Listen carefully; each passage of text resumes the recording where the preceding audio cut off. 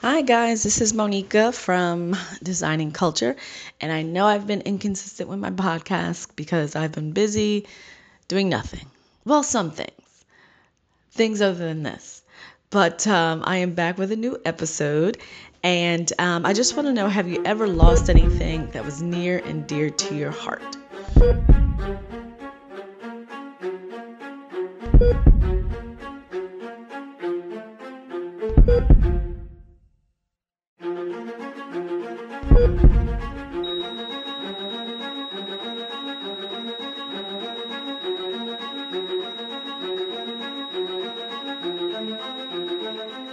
Before I go into any more detail, I'm just going to tell you about the episode and go from there. So I met with a friend a few months ago. Her name is Maria Segura, and she's an editor slash writer. And we went to Harlem, and we met at a restaurant called Chocolat. The food was great.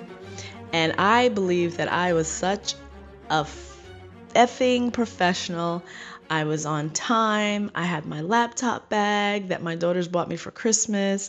I wore sensible shoes, and because I love to explore the city, so I don't stay in one place for a long time when I'm in New York.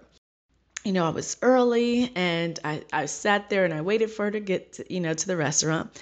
So, and I also, another feat for me is that I didn't get lost in the subway. So this is my first time going to this particular place, and made it there on time without getting lost. Excellent. So when I got to the restaurant, my back was to her. And so we're just like texting, and I'm telling her where I'm sitting, and she's like, okay, I'm coming in. And so when I turn around, she's looking around for me. And then she sees me, and she starts crying when I walk over to her. And I'm like, oh my God. Because it has been over 2 years since we saw each other, of course, because of the pandemic. So we were kind of emotional. So while we were at the restaurant, we ate, we took pictures. We really couldn't do the interview there because it was loud, it was live. We had some music going on. We were talking to people, and our waiter was cute, so I was kind of flirting with him too. So after we were done eating, we walked outside, and I had my laptop on my shoulder, had my questions in one hand, and the phone in the other hand to record the interview. And so we trekked our way through Harlem, talking, listening to the sounds, enjoying the different smells, and we ran into a few people and a couple of cute dogs as well. Also, passed right by the Apollo, so I had to take a picture there. Been there several times, but still enjoy going to see the Apollo and taking pictures. The interview went great. I got a lot of great footage. So when it was over, I took the subway back to Penn Station and then went down to my platform. And on my way there, I saw a wonderful act of kindness. A man had a whole pizza, and he offered a homeless man some pizza. So that was really nice for me to see. Once I made it to the platform, I was like 45 minutes early, and no one was there, maybe a few people, if that. So I didn't want to waste any time just sitting there. So I walked back to the streets of Manhattan and ended up at Weed World. So once I left Weed World, I went back to the platform, and of course, 1,000 people are there. But I wasn't panicked or worried. I smiled because it was just like the good old days of, 2 years ago before the pandemic, when people were out and about. So I was on time for the train, and I even got a seat, which is really hard at nighttime, especially on the weekends, because everybody is trying to rush in on the train at one time. So, I got my seat and I sat down, and, there's always some entertainment in New York. There's never not any entertainment, okay? No matter where you're at. So I'm sitting on the train, and all of a sudden this guy is walking up and down the aisles, and he's asking people for money, because he has to buy a ticket to make it home. And I think we all know what he wanted the money for. And, that's fine. That's his business. And he was able to get a couple dollars. Um, and also, while I was on the train, I was feeling so confident at how well the interview went that I booked another interview while I was on the train. So that was, an ego booster. And I also started writing about how great the interview went. Like, that's how good it was. I felt so good about the interview. I was like overly prepared. I loved it. So when I got home, I started saving each piece of the interview because we stopped and crossed the street, or we stopped and did something. So I had like maybe 4 or 5 different sections of the interview. So I started saving the interviews, and then when I looked, something happened.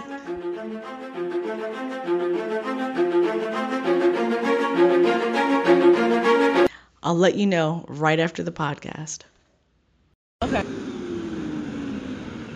You're making too much noise. I'm trying to record.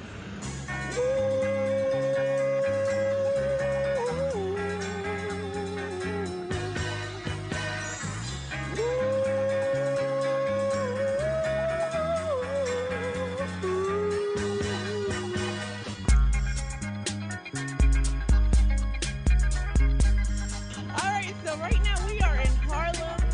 Maria and we are at West 121st Street and Frederick Douglass Boulevard. And so right now, we just got finished eating at Chocolat. Chocolat. And it was great. Their fried chicken was wonderful. Macaroni and cheese was delicious. Oh, and the greens were great. So now we're walking it off. And thank you so much for being on the Designing Culture podcast. I appreciate it. No problem. Thank you for inviting me. Oh, you are welcome. You are welcome. So we want to go back to the early days of Maria. I call her Sugar. As soon as I saw her name years ago, I said, "Oh, that's Sugar." She's like, "It is not Sugar." Oh my God, I forgot about that. So how do you pronounce your last name? Let's tell the audience how you pronounce your last name. Maria Segura. Segura with a G. Yes, it's beautiful. I love it. All right, so Maria, where are you from? I am born and bred Brooklynite. In Brooklyn. Oh, that's my favorite borough. Uh-huh. That is my favorite borough. And what is your favorite borough?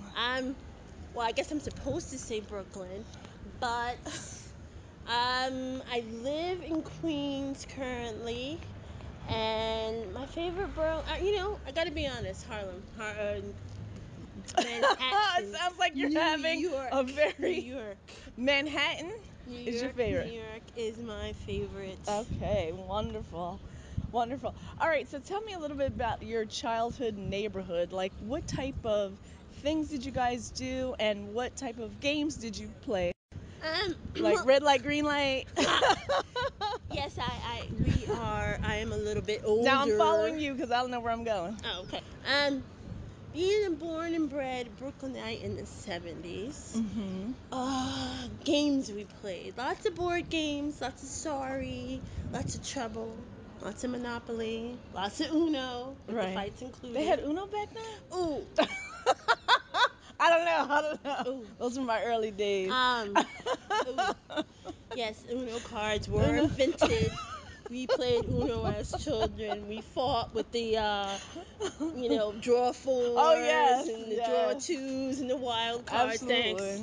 They actually had color in the 70s.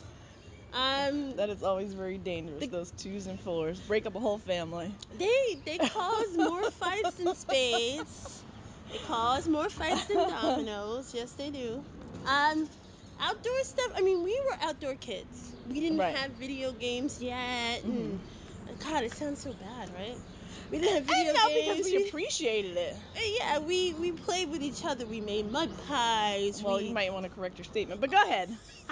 I understand. We played together as children until the street lights came on. We had curfews. We did not have cell phones. Yeah, we played red light, green light. We played Simon Says. We played on the toys, quote unquote. I grew up in Hood. Grew up in Fort Greene, Brooklyn. Okay. And so before crack came along, unfortunately, we played. We played outside of our buildings. We played in each other's houses. We had best families, not just best friends, but best families that we spent all our time with. That's awesome. It was a different time. But I appreciate now. I feel like I live wholly in whatever decade or whatever time period I am in. I don't get stuck, so I'm not stuck in any particular decade. Right. I appreciate the technology and all the conveniences of the 21st century. And then just in school in general, my first best friend outside of the house was my girl Leetress. Leetress? Yeah, we did everything together. She was the first place that I spent the night at. Oh, wow. She was the first big That's exciting. kid birthday party I went to. Yeah, and our moms became best friends because I decided I wanted to cross the street at 6 years old to go home. Right. And her You mother were didn't think that was a independent good even idea. back then. I'm independent very even back then. And so I wanted to cross the street by myself. Her mom caught me, decided to cross me across the street, and Right.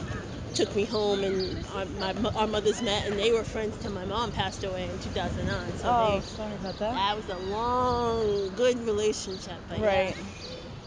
yeah, it was a That is close. awesome. So do you close. still speak with her?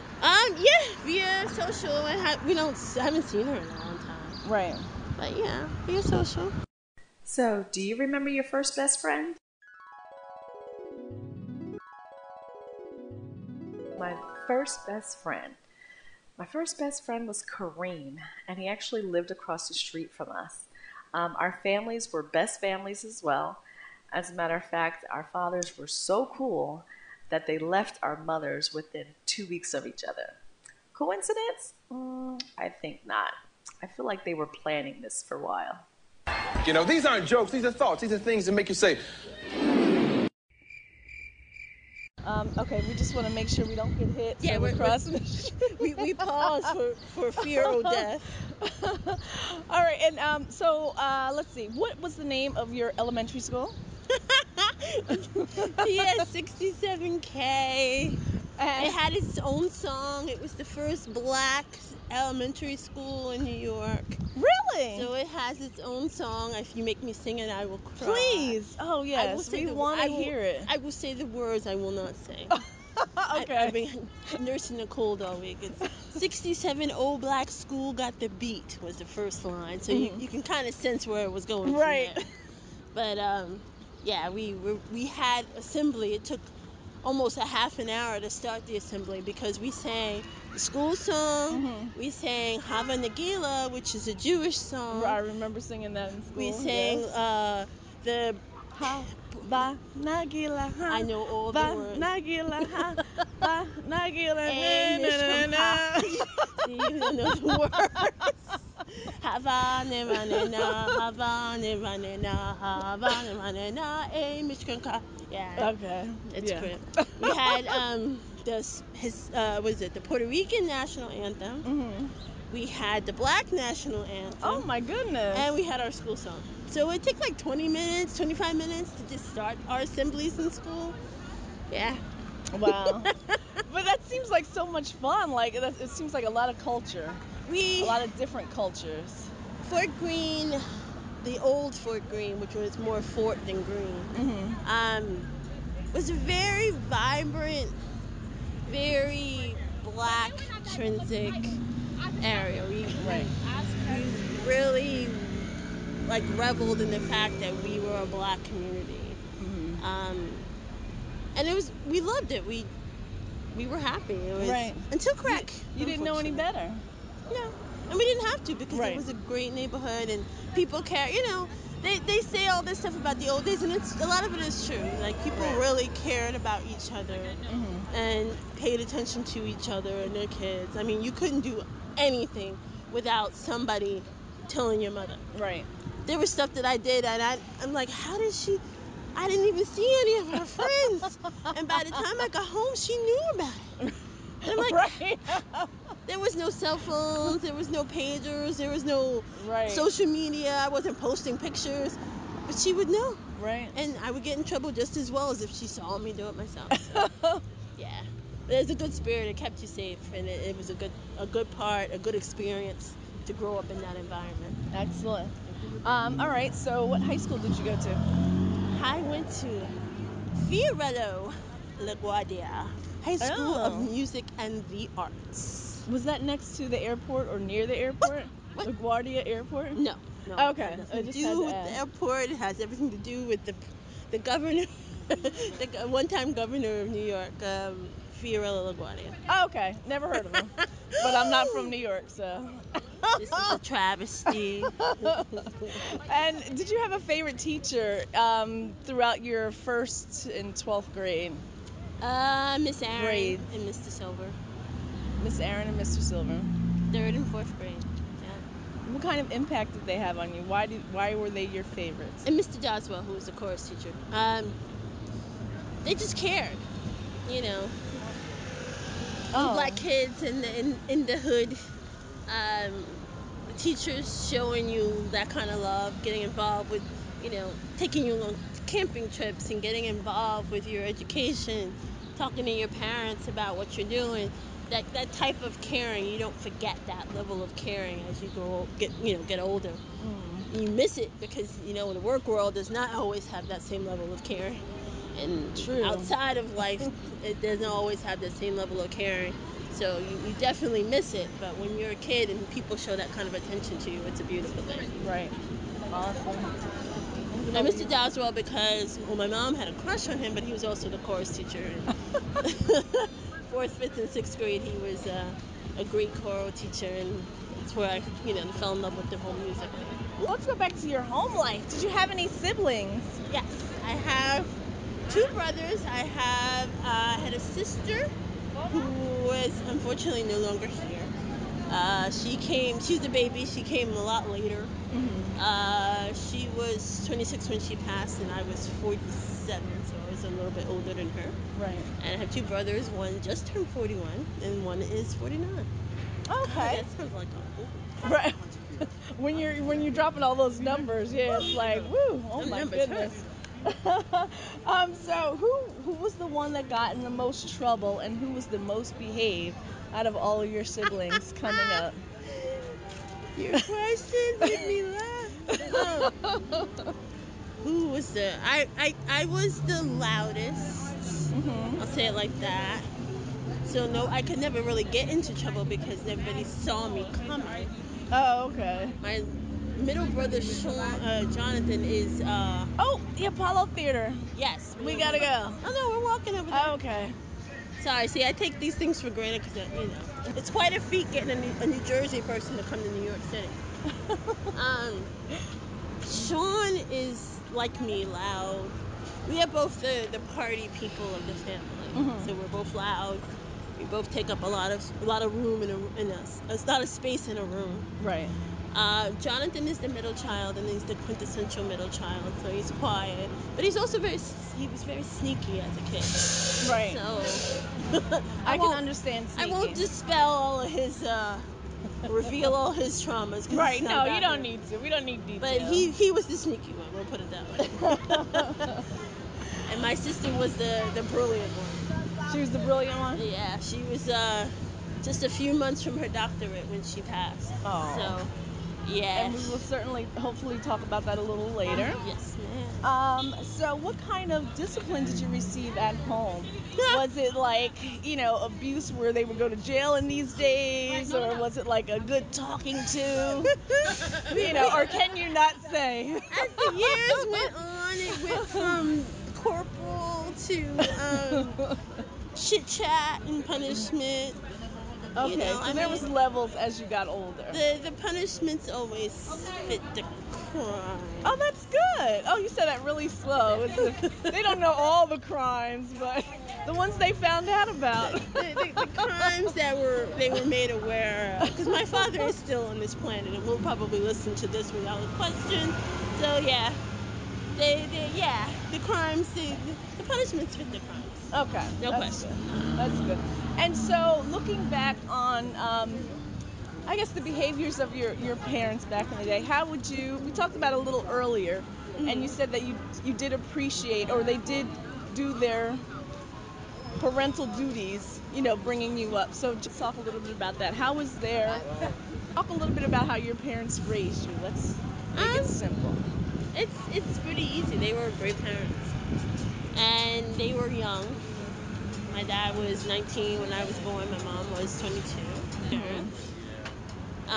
Hold on, let's process. Right, yes. And I'm sorry, you guys, that you're missing these smells, because I'm smelling curry right now. Oh, yeah, oh my God, but we just ate, yeah. The New York City halal. It ain't going down, but... They were great parents. They really were / are great parents.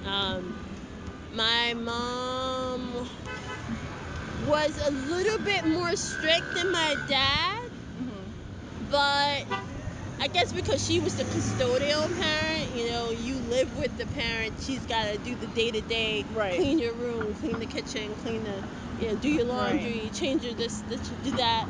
So she had to be more strict. But my dad was strict with other things, like with homework and with schoolwork and just, things on the outside that I hated taking him to parent teacher, because he was always the one who was like, oh, but you missed this homework, or He would get on. He wouldn't forget it after you left the meeting. He would get on it. I'm like, I'm getting an 85 in science, Dad. Oh, but you missed these 2 homeworks. You can't miss homework. That's important. Okie dokie. So he was stricter when it came to the educational aspect. Right. But they co-parented us very well. We never lived together as a unit, but it didn't seem to matter. We all functioned as one big family. We never felt that loss. Like, I know a lot of people, like, when the parent moves out or if the dad is not there, they feel that kind of loss. I don't feel that. Right. I don't remember meeting my dad. It wasn't anything like that. I've known my dad my whole life.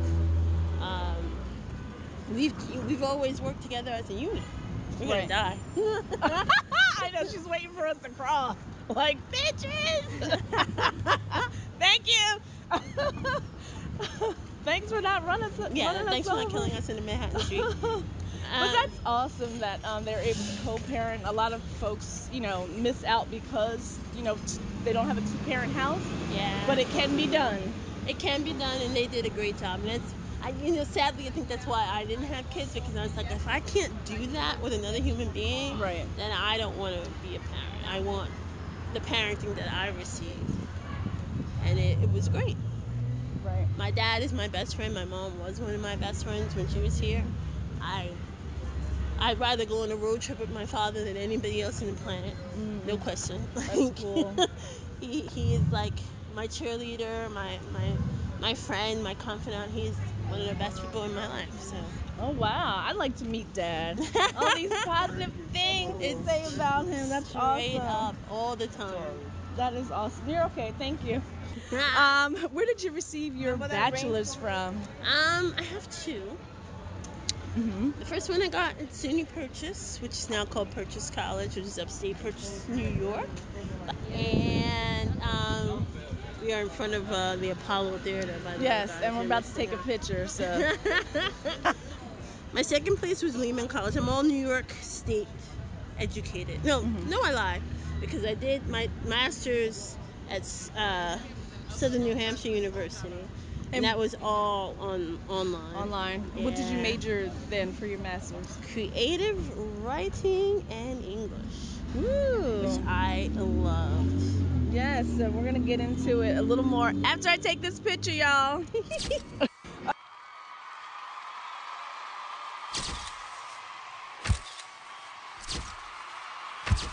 Okay, so yes, we're getting into your education. Sorry, there's a puppy in GameStop. Oh, yeah, it doesn't want to leave. It's a Chihuahua, I bet. I'm gonna ask. He doesn't want Oh, there's to a leave. lot of. Is that a Chihuahua? No. He's a Shipu. A Chipu.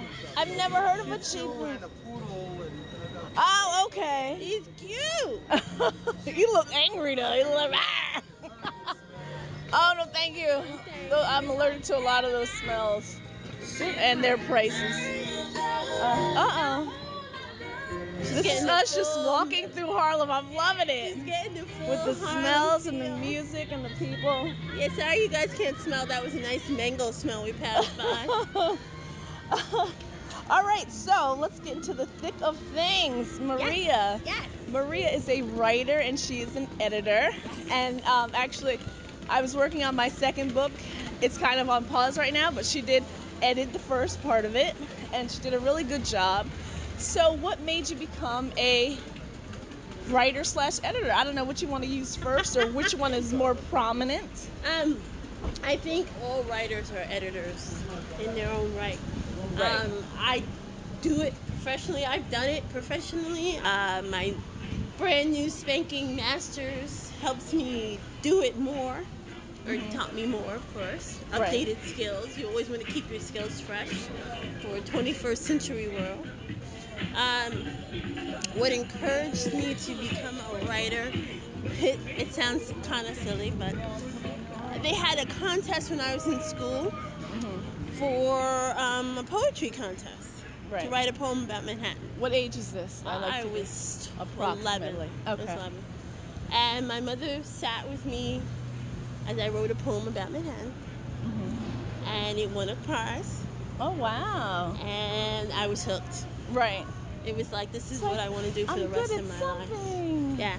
I knew right away, and that for a lot of people that doesn't happen, but for me, ever since then, I knew that's what I wanted to do. And I knew that's what I want to perfect, and I've spent most of my life just doing that. Okay. I want to take a little break from, the hardcore questions and talk about your hair journey, because I'm going through one myself. My hair journey. Your hair journey, yes. And I Love it. thought that was important because when I decided to lock my hair, there were so many things online. There were so many people talking about the hair. This is where I first heard about the hair journey, as far as, locking your hair. Right. So how long, you have your hair locked, Yes.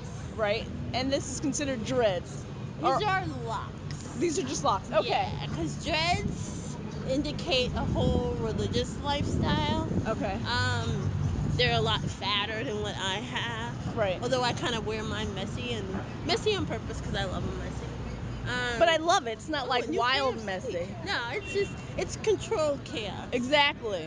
I actually found a spot that we can sit. We're passing by the Adam Clayton Powell Center here. Oh wow, Right yeah. on 125th Street, which everybody who's been in Harlem knows about. Former President Clinton had or has an office here. So it's a big deal, and it's also a good place to sit and harass people.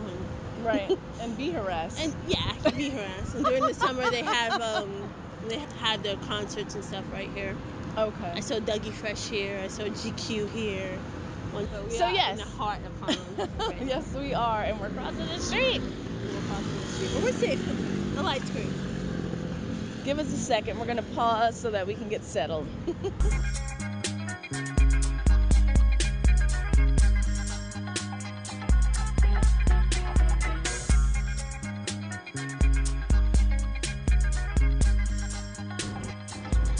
Alrighty, back to our regular scheduled program. Okay, so we were going on your hair journey.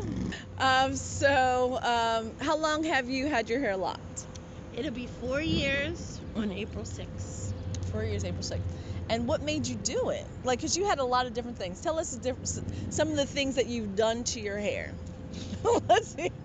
From way back to the beads. As a child in the 70s, I had my grandmother cornrowing my hair every day. I can still feel her hands hitting my head as she corn every day, every morning. A lot of pain and an early rising.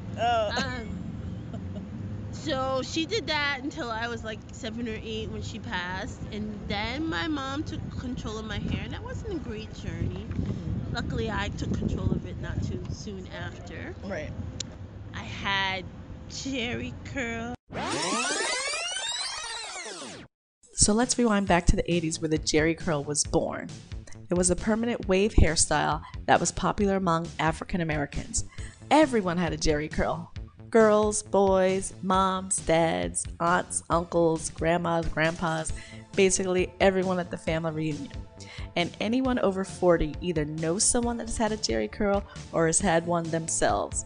So this style was a wavy, glossy, loosely curled look, named after its creator, Jerry Redding, who to my surprise was a white man. Now, I'm not surprised that he created this product.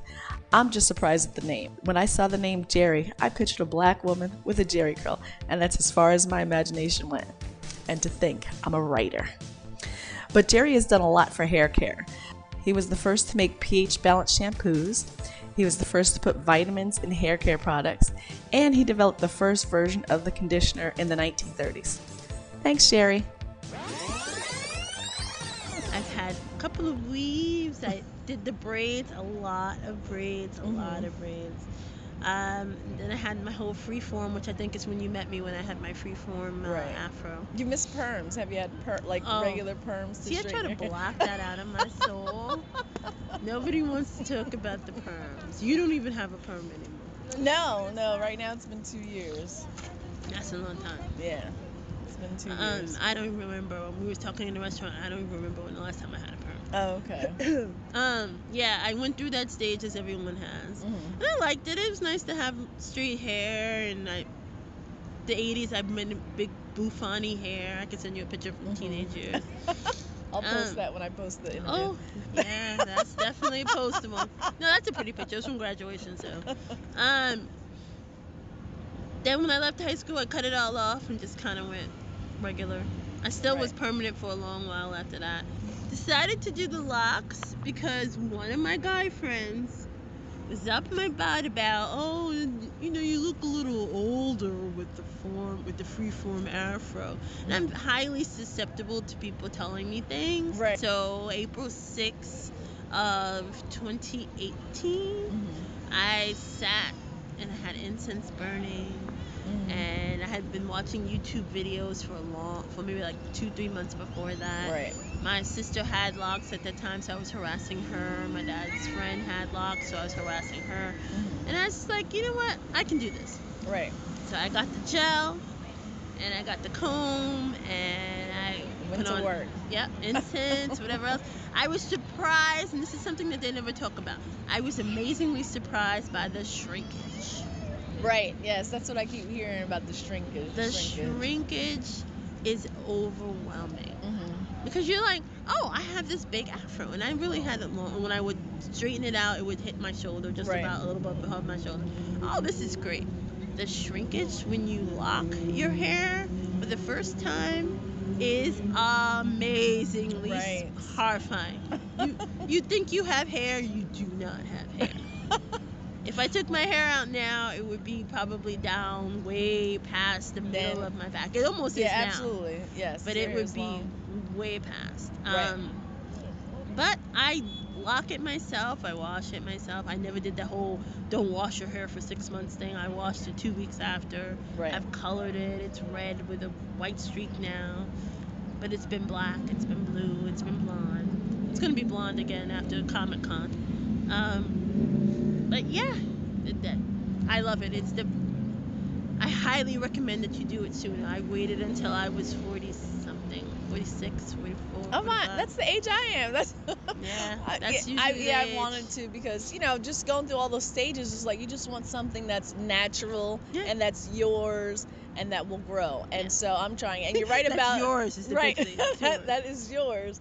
Now, all the ladies in the place, if you got real hair. We met each other at work, and we stayed in touch, especially during the pandemic. Yes. And so I remember one of your texts. I was looking through our texts and everything for research, and one of your texts said, The ones that we can talk about. Right. Yes, exactly.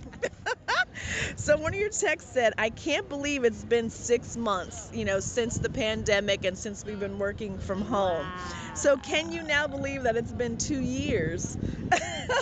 And we're now just getting ready to go back to work in a few months. Can you believe this has been going on for 2 years? No.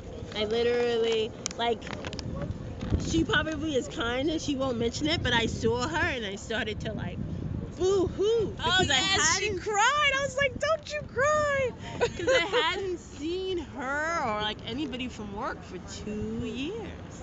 In person, I've seen people on Zoom and all of our Zoom meetings and G-Chat meetings and all that stuff, but this is one of my girls, and it's we used to talk and see each other every day.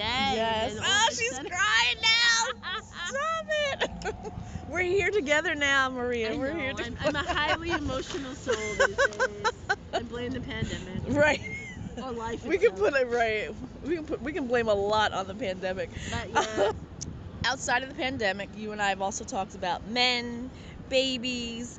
You know, we've been sending each other Not pictures. having babies, Right. Well, I mean, just and everything. all your Our family grandbabies. life. Right. And so, but we also talked about our creative highs and lows. And a lot of time we talked about how lax we were with our, our writing creativity during the pandemic, and how it also, it stole our mojo. So have your creative juices returned, and are they different? Are they better? How do you feel now that we're coming out of the pandemic? They've improved. I have never experienced a time when I didn't write, or when I didn't feel like I wanted to do creative things. And in fact, when this all started, I was literally starting my business, my editing business. So it was just like this and finishing continuing to work on a novel, and it stopped everything. And one of the things we're going to talk about one of the projects I'm doing is based on how so many creative people stopped, how this paused our lives and made us focus on things that we didn't think we would ever have to focus on. Nobody ever anticipated a worldwide event like this. Right. So it stopped me. I'm improved in that I care more about my creative process, other people's creativity. I care more about people in general, if that's possible. Aw, you're such a caring person. I'm a sappy. Yeah. And unfortunately, when we go back to work, you're in the New York building, and I'm in New Jersey building, so there's no more desk. I'm gonna come and harass There's you. no more desk conversations that we used to have. Oh, they were so good. They were so good and juicy. Like, what did you do this weekend? What did you do this weekend? Or just, boy. random stuff. I think we actually did crazy stuff so we could have something to talk about. Right. I can't wait to tell Maria on Monday. Exactly. Can't wait to tell Maria, because she's never gonna believe this happened, girl. Yes, we used to have some great conversations. So I can appreciate our humor, because our humor is funny and it's creative and it's also dark sometimes. Weird, yeah. So you mentioned a little bit about recognizing your talents when you got older. So did you deny your talents when you were younger, or are you just getting that, the creative bug stronger as you gotten older? I don't think that I ever denied it. I've always been a creative person. I mean, I went to music and art. I was a vocal major. I was writing throughout that whole time period. I've always gravitated towards being in a creative space. My family is creative. My mother among her talents was a dancer, was a visual artist. She modeled for a while. She started singing later in life, but I think it was more just like a passion thing than anything else. Right. My brothers are both creatives. They write.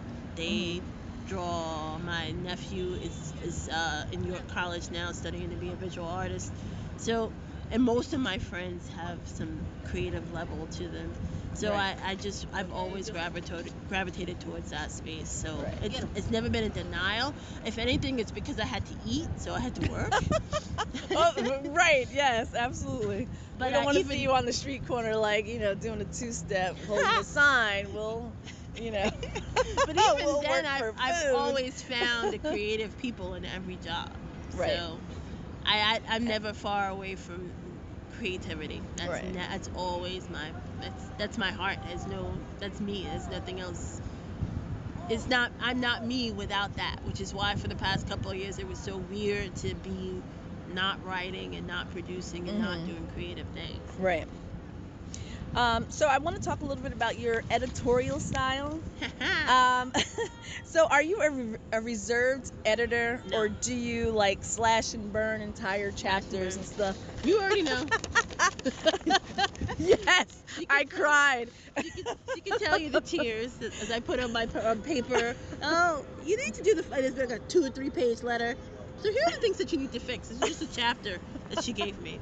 I'm very strict when it comes to editing. I am well trained with the English language. So I am a stickler. Even if you're breaking the rules, there's a way that you should break the rules when it comes to writing. Okay. And I think it's important to know the rules before you break them, and to appreciate and to acknowledge that there are ways to write, that there are ways to use the English language, which is probably the most difficult language we're getting some background of some people fighting. Yes, this lady, she is tripping. Welcome to Harlem, 125th. Oh. No, my editorials, my editing style, I think, has softened a little bit over the years. I think it's important to know the author that you're working with and know what their style is. The goal in editing is not to make them be like you. Not to make, and that's what's hard when you're a writer and an editor. You really have to change your hats, because you have to remember that this is, like when I'm reading your work, this is your work. This is Monica's work. This is not Monica's work that changed into Maria's work. Right. We have different writing styles, so there's important to know your author, to know what they want to do, and know how they want to express. And then I just I think I'm a little better now. I finesse. Oh, okay. I still want to give you the straight up, but I'm absolutely. I'm more finessed and more nuanced, and this is great. How about taking it a step further? Okay. What are you missing? It's kind of like you want to be a child, you want to be a parent to the child. The writing as a child, so you want to be a parent to that writing, and you want to So you don't want to do it for them. You're kind of like, well, let's look at this direction, or kind of nudge them in a certain direction. I think I ask a lot, and you can tell me. I think I ask a lot more questions. And what is it that you want? What is it that you do? Yes. When you gave me my was it my questionnaire or my report card? Yes. My report card after you read the first part of my book. And so, yes, you gave me great things to work with, and to change. I don't know if I ever changed it. We'll see. The pandemic happened, got to blame it on the pandemic. We're going to get back into that. Absolutely. So at what point during the writing process should a writer reach out to an editor? Like the beginning? From the very beginning. Oh. I think from the very beginning. Okay. Because sometimes when you have a full book already written, it's too late to go back and in your mind that the author has already pulled through the characters through whatever they've gone through.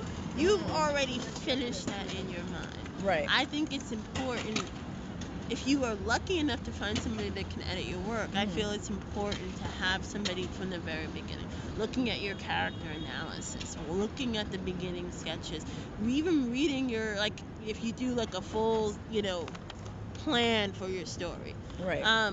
Reading that, because it will help the process. And there are lots of different types of editors out there. There's line editors, there's all kinds of, I can give you a whole list of them. Right. But you want a holistic, if you want a good novel or a good story, you want a holistic approach. And you can't get that holistic approach by giving somebody, here's my book, boom, Right, finished. you already finished. Read this, tell me what you think. It's already done. In your mind, you're like, I'm done. Right. There's nothing you can say that will make me want to change what I've already written. Because when you start pulling one thread, you're going to pull... Right. It's going to fall apart, and then now You'll those have characters have to change from beginning to end. Right. So you want someone that's going to walk you through the character analysis and walk you through the development. I mean, that costs money, costs time, but it's worth it, because you're going to come out with a better product, and you're going to be happy. As long as you're comfortable with that editor, you're going to be happy with the results. Right.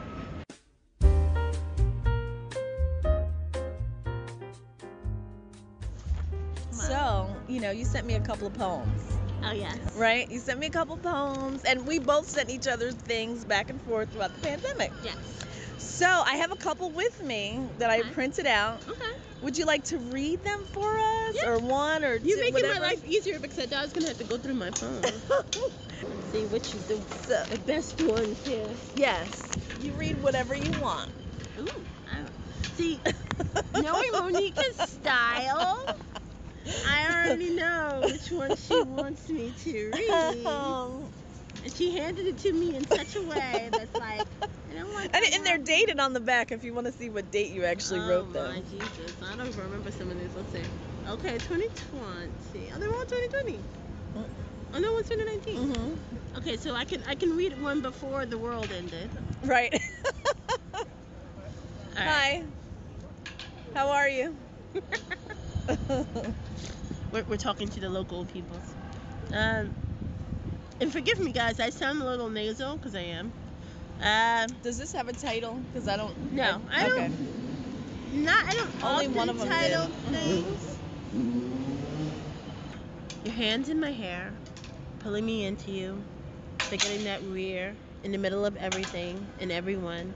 What kind of feelings can block out the world, make the sun shine so bright that we think we can hide in its light, and it does not matter what we do. It seems that we're stumbled onto what existed long before technology, perhaps astronomy, developed a new star, a parallel reality where we reside, only us two. It doesn't seem to matter. I don't think that we even care. I love the part that says long before technology, perhaps before astronomy. That was like you knew each other like before the world, you know? Before the universe. I love it. I absolutely love that.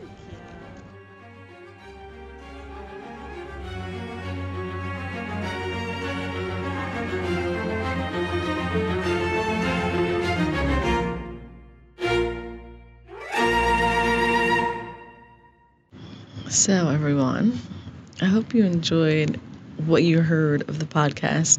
Right now, I am sitting in Warren Eco Park in Roselle, New Jersey, enjoying the sights and this last little bit of good weather we have before it really starts getting cold. But, I love the fall, so I enjoy being out here in the weather. So, if you've heard the podcast, you're probably wondering what happened. So, this is the full story.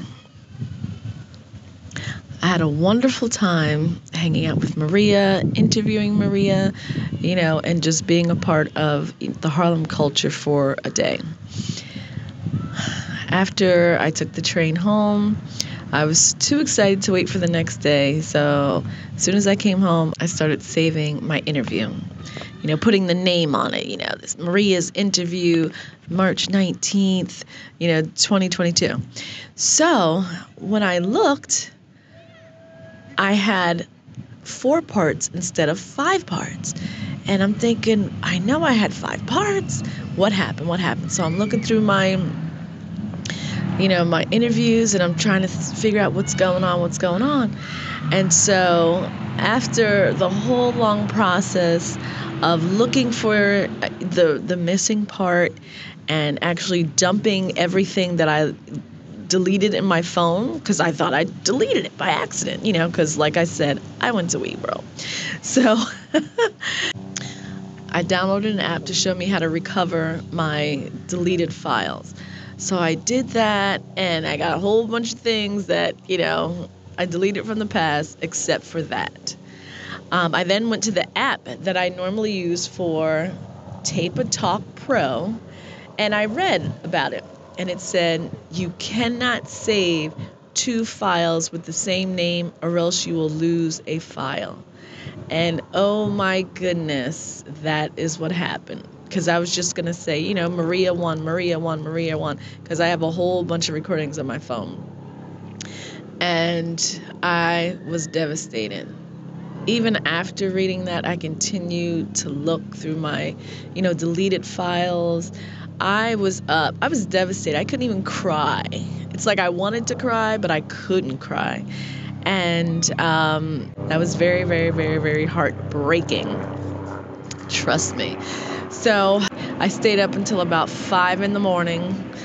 And then I went to sleep because I was exhausted, not for the amount of time that I stayed up, but just from the whole, I can't believe it's gone. And it was so, so, so good.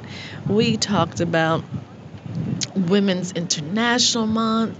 We talked about being, in the middle of where the Harlem Renaissance was.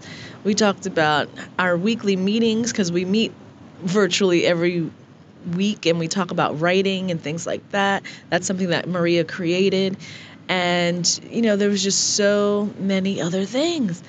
And I could never get that back. I have the same questions, but the answers will be the same. The time period has changed. We're now in the fall. This was back in the spring. And so, really quick, I said to myself, okay, I'm going to do it again, and it's going to be better.